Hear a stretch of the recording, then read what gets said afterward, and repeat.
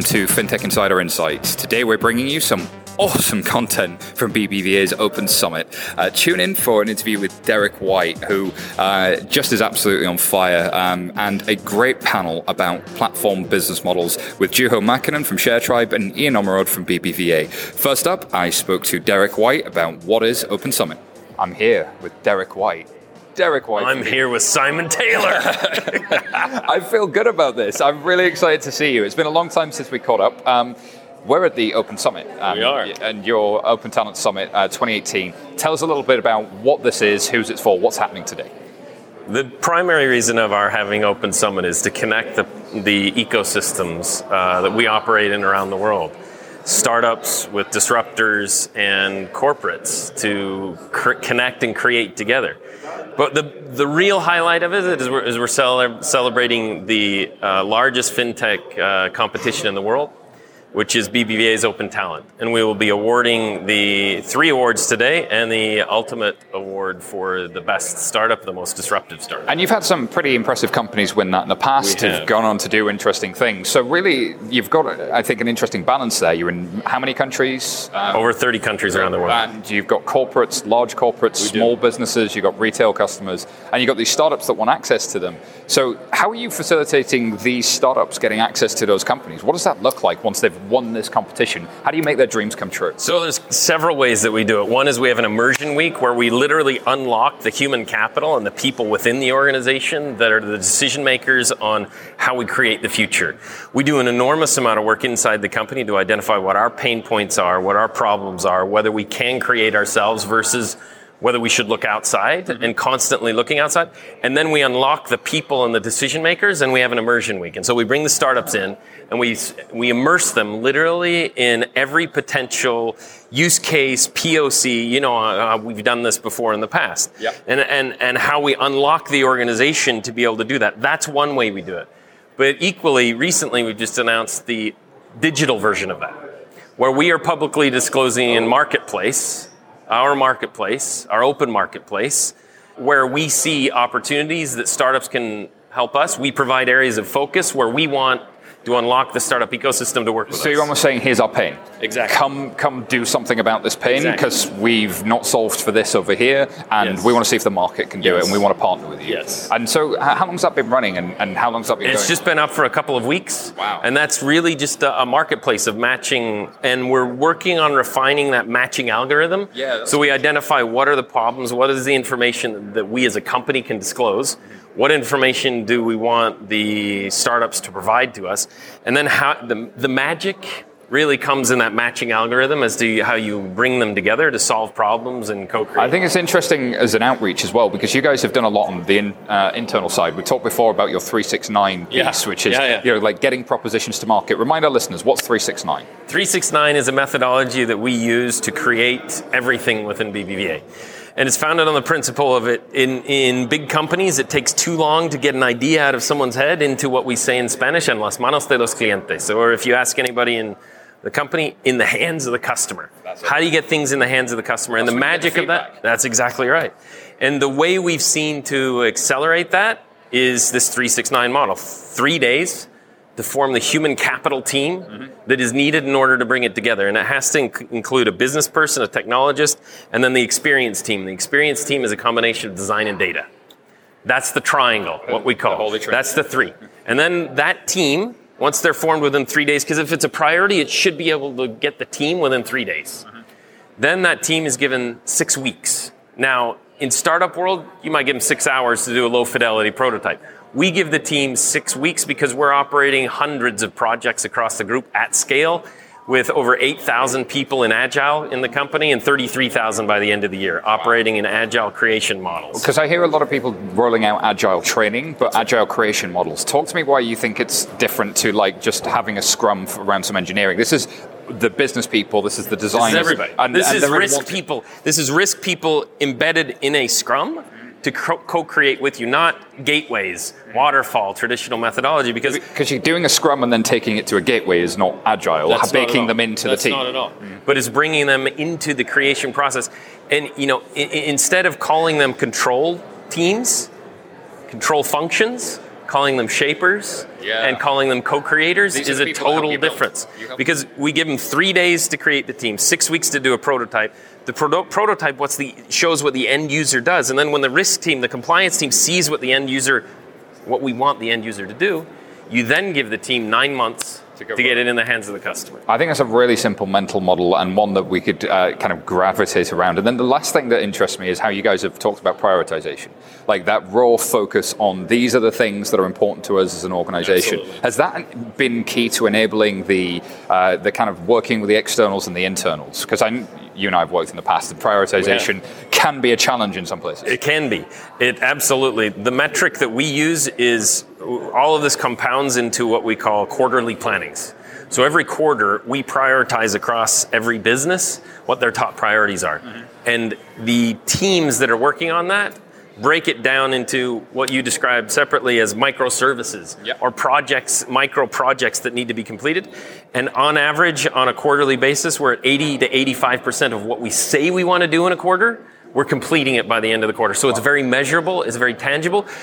But honestly, Simon, the most powerful thing and that we're excited about now is that BBVA is an ecosystem of human capital, of people that are co-creating around people, money, and their life problems. The boundaries of the organization are starting to blur with your totally customers. Blurred because we now have global platforms to where designers can share design across Mexico, across Peru, across Spain, and the United States. And that's across all our layers of technology now. So data algorithms, design, it can all be common. In the Spotify model, that would be a guild. You've got these people that are sharing that knowledge from different regions. Nobody in banking is doing it, and we've recently launched the first global mobile application where there's shared code, shared components across markets, which in startup world would be, it's an ecosystem play. Yeah. It's an ecosystem of our internal human capital unlocked to co-create. There's interesting thing about that you said this morning when you were on stage. You said, how do we get to the self-driving bank account? Yeah. Forget about the self-driving car. And you guys talk about how much of the interactions that can possibly be digital can be DIY. Yeah. Talk us through what that means. I found that some really interesting language. Yeah, it's driven out of insights from the ecosystems from the US to China and Europe being very different ecosystems, but really comes down to sitting with our clients, our corporate clients, and recognizing, listening to them, and them coming to us, asking us how we're evolving into a more digital company. We've stated we want to go from a bank to a digital bank to a digital company. In order to do that, there's 3 key steps that apply in banking, but it's across every industry. And that is, first, 100% DIY. That you, Simon, should be able to do absolutely everything you want to be able to do everything. Yep. On a mobile device, 100% DIYable.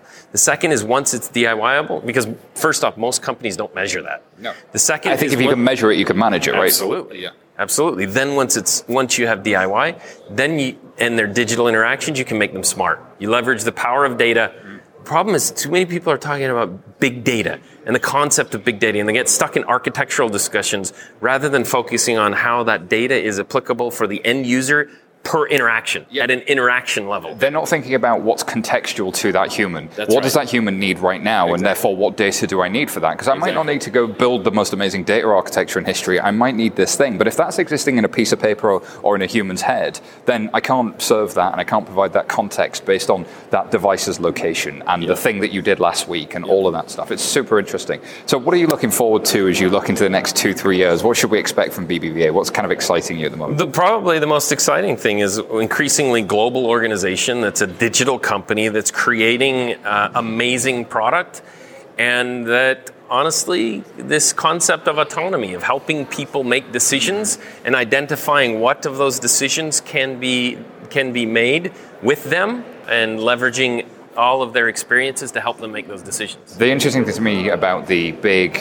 tech giants is they were true platform companies. The edges of their organizations had blurred and they made the most of data. What it sounds to me like is you guys are on the precipice of really getting to that point, and I'm going to be interested to follow this journey. Derek White, thank you so much for being on FinTech Insider. Thanks, man.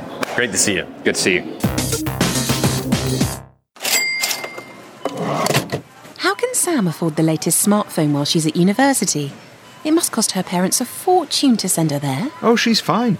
She can just borrow the cash and pay it back when she bags a high-powered graduate job. Well, the tuition fees alone must be nearly £30,000. Well, she'll be earning a lot more than that after a couple of years. But imagine starting your career with £60,000 worth of debt.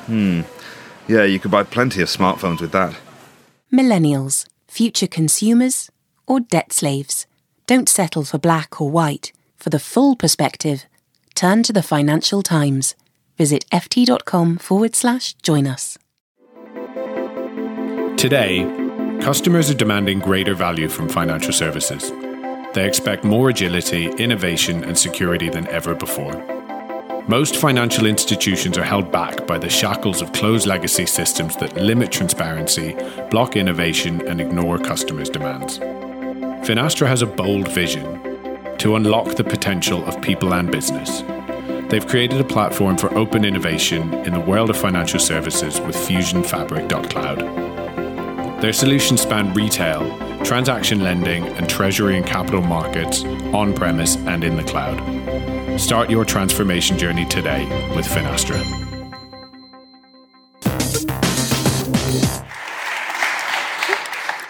Thank you so much, Lisa. And thank you to having a wonderful audience. As Lisa said, there's a lot of things that happen with data once they get inside a platform. Understanding the dynamics of these marketplaces and these platforms and how they interact with consumers and businesses is what we're here to talk about today. And I'm really, really fortunate to have two esteemed guests to talk through with me. First up is Juho Makinen, who is from ShareTribe. Juho, do you want to briefly introduce who you are and who's ShareTribe? Yeah, sure. So I'm the CEO of a startup company called ShareTribe. We come from Finland. So essentially we help entrepreneurs and organizations to create their own online marketplaces, sharing economy platforms. So if you want to build something a bit like Airbnb and Uber, like we can build the technology powering that. So essentially our mission is to democratize the platform economy a bit by basically making this platform technology accessible to everybody. Build your own local platforms. Build your own Airbnb. I like the sound of it. And of course, we're not alone. We're joined by Ian Omerod from the new digital businesses area of BBVA. Ian, how are you? Very well, thank you. Very well. And thank you so much for being with us. So I guess before we really kick into what platforms mean for the economy, what platforms mean for finance, I want to understand what is a platform in your mind. And I don't know if you want to take us out. How do you define what is a platform, what is a marketplace? Because these words get thrown around and they start to lose all meaning. So what is it? Yeah, so obviously I think different people define them in different ways. The way I define it is the platform is something where essentially the owner of the platform doesn't actually create the products or services themselves, but instead they just invite a large number of users who actually create the value and then they facilitate the connections between them. And if you think of a marketplace, I think that's kind of like a transactional platform. There's a producer who creates some value and then a consumer who kind of purchase that value through the platform. So that's a marketplace. There are two types of kind of or obviously sometimes more types of users. And sometimes you get the same thing together. So you get the two-sided marketplace where Facebook is giving you social networking for free, but selling you to advertisers. And how do you think about it from a banking perspective? We've seen these big technology platforms come in to the market and really revolutionize how consumers deal with technology, how consumers talk to each other day to day. How do you reflect on that from a BBVA perspective? What can we learn from those platform businesses? I think if you look, traditionally a banking model has relied on low frequency, high value interactions. The marketplace model, the platform model kind of turns that on its head. It's a very, very high frequency interaction, quite often low value. But equally, the banking sector has traditionally also served the point of importance from a money or a transactional perspective. I think what's exciting from a banking perspective is platforms enable us to broaden the value chain and deliver more of the end-to-end experience for the client or the customer. Broadening the value chain is interesting. Once you become a platform, you can really start to go into those end-to-end journeys. If we think about Uber being the platform, you remember with when you had to get a car somewhere, you had to find the number for the taxi. Then you had to call the number for the taxi. Then the person had to tell you how far away the taxi was. Then if you were lucky, the taxi found you, and then you got in the car, and then you had to go to an ATM so you could give them cash. That end-to-end journey gets taken out because the platform puts all of that together. But the platforms tend to be these really big companies. So can platforms be smaller? Yeah, in my experience, there's no particular reason why a platform couldn't be small. It's all about kind of like, what's the purpose of it? Like, what's the kind of like value it provides? So if you think of something like Airbnb, which obviously it doesn't really work, like unless it's really available everywhere. But if you think of a platform where I can book a home cleaner, then actually I can be in my small town of 50,000 people. I really don't care about like any big platforms out there. I only care about those 100 cleaners that are, let's say, running their own cooperative that has and I just make the bookings through the platform, and it works just fine. That works fine, but will it ever have the same level of data as one of the big winner-take-all platforms? Because surely data has been what's been fueling the economy, as we've said in previous sections. The AI, the algorithms, the insight about the consumer is what makes a difference. So surely a platform must be big to succeed. I think it really depends on the use case and the community it's serving. So, you know, to the example that's just been used, if it's a community platform about sharing second-hand stuff, then that's not needed. But if it is, but scale obviously becomes very important and a massive influencer if it is a data-driven platform. Mm-hmm. And I think that's the key. The question is then, how do you monetize those users? Are you monetizing them through the data, or are you taking a fee? So if I'm booking a cleaner, maybe I'm taking a fee for booking that cleaner, and I don't need to monetize the data quite as hard. But if you are monetizing the data, do we have some ethical conversation we need to consider? Banking has always been a business that protects the stuff that matters most to you. If it's your goods, if it's your property, if it's something you want to leave for your children, banking protects that. Can you both be able to protect somebody, GDPR compliant, and able to do what Uber does, which is give you real-time pricing based on what you're willing to pay and tries to charge you the maximum amount?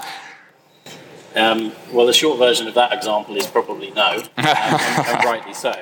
I think can we use data to serve the customers or clients better? Yes, undoubtedly. And the learnings we can get from the massive volumes of data we have increasingly take a bigger influence over the products we design, the services we offer, and the strategy and direction that we take. Ethically is clearly a very grey area, particularly when you're dealing with data and AI. Because quite often, if you're using machine learning as a perfect example, how can you explain the decisions?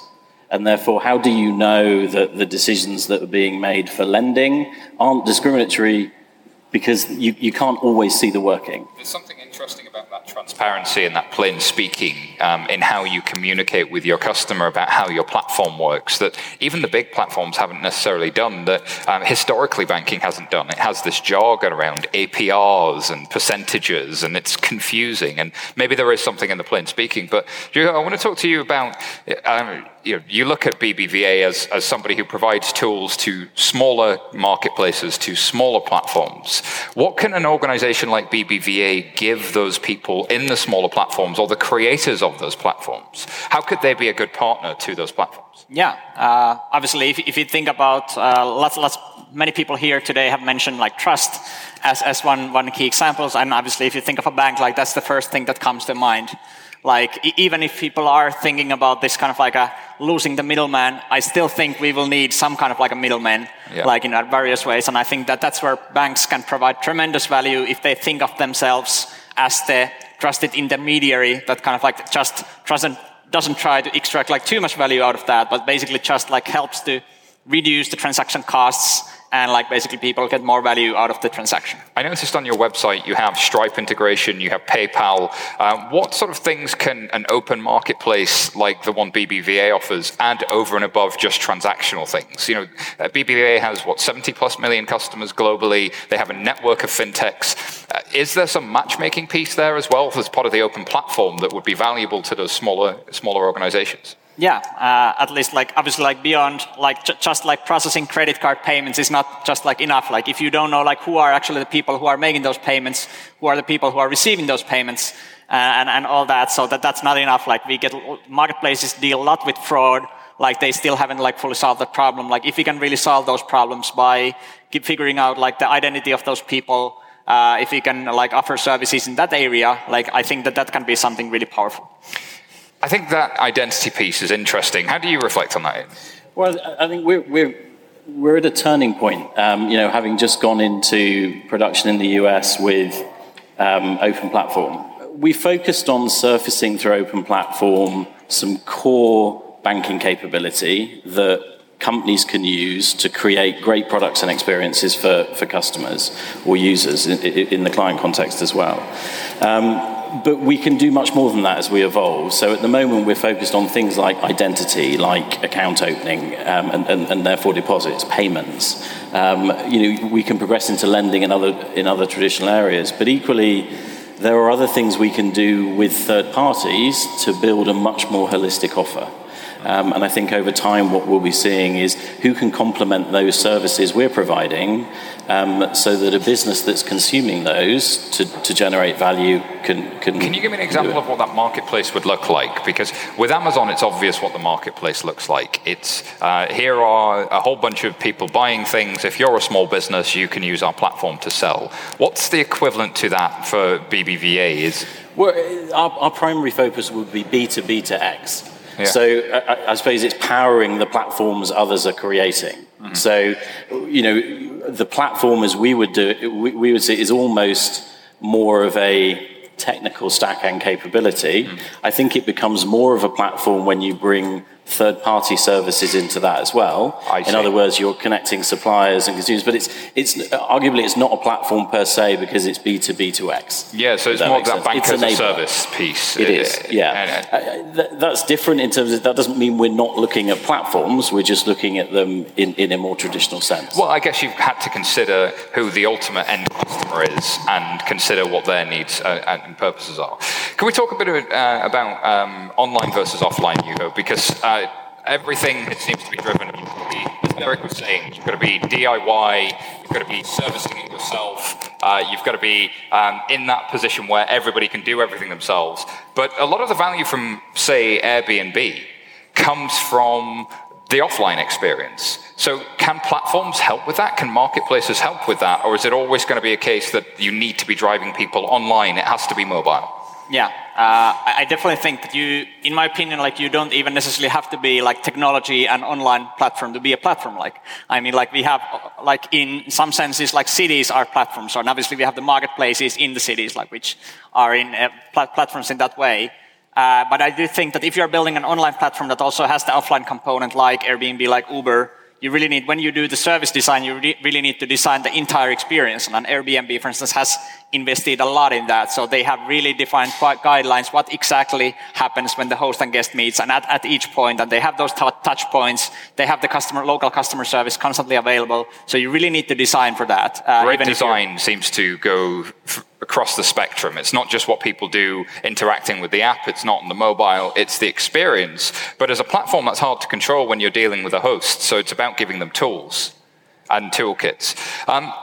Sorry, just on that point, I think there are two things that I think are really important. The first is the build out of a platform and where you focus your energies first. The user experience for the seller or the producer has to be as good, if not better, than the consumer.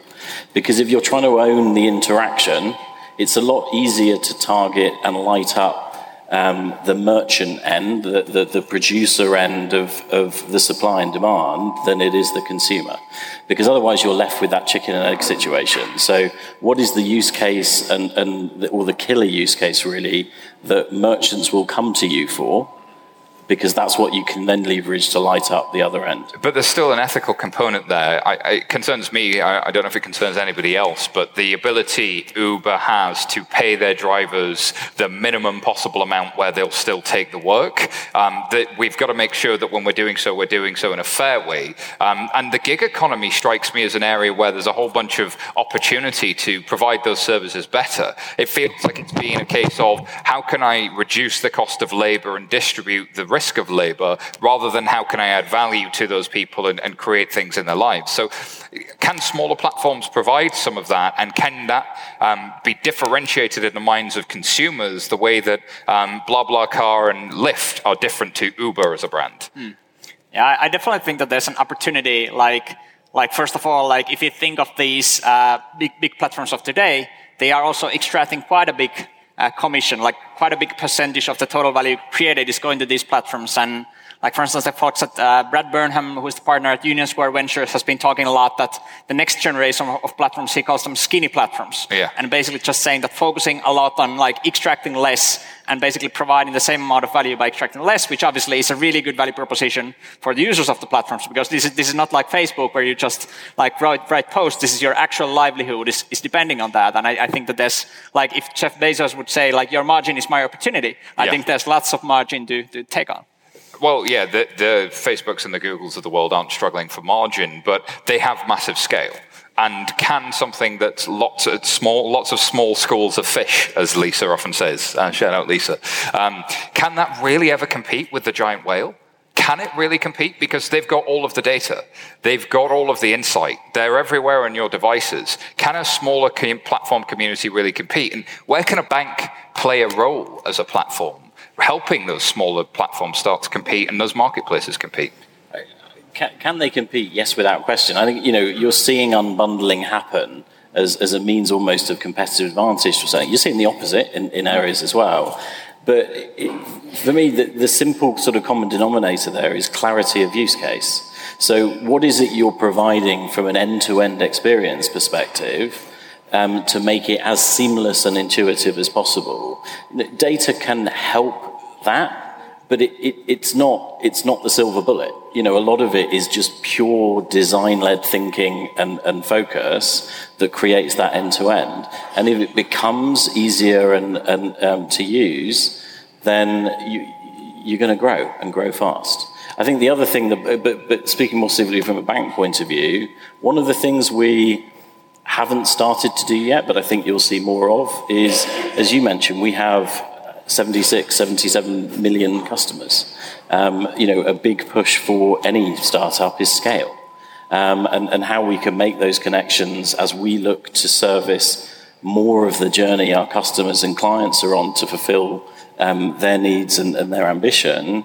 We can introduce those smaller specialists to fulfill those experiences in the right way. I think there's something interesting about being genuinely transparently on the side of your user, your customer, your marketplace, and also putting them in control. And how do you give them the tools to really, truly be in control of your data? And banks are in an interesting place as a place that can legally identify you to help you take control of your data in a different way.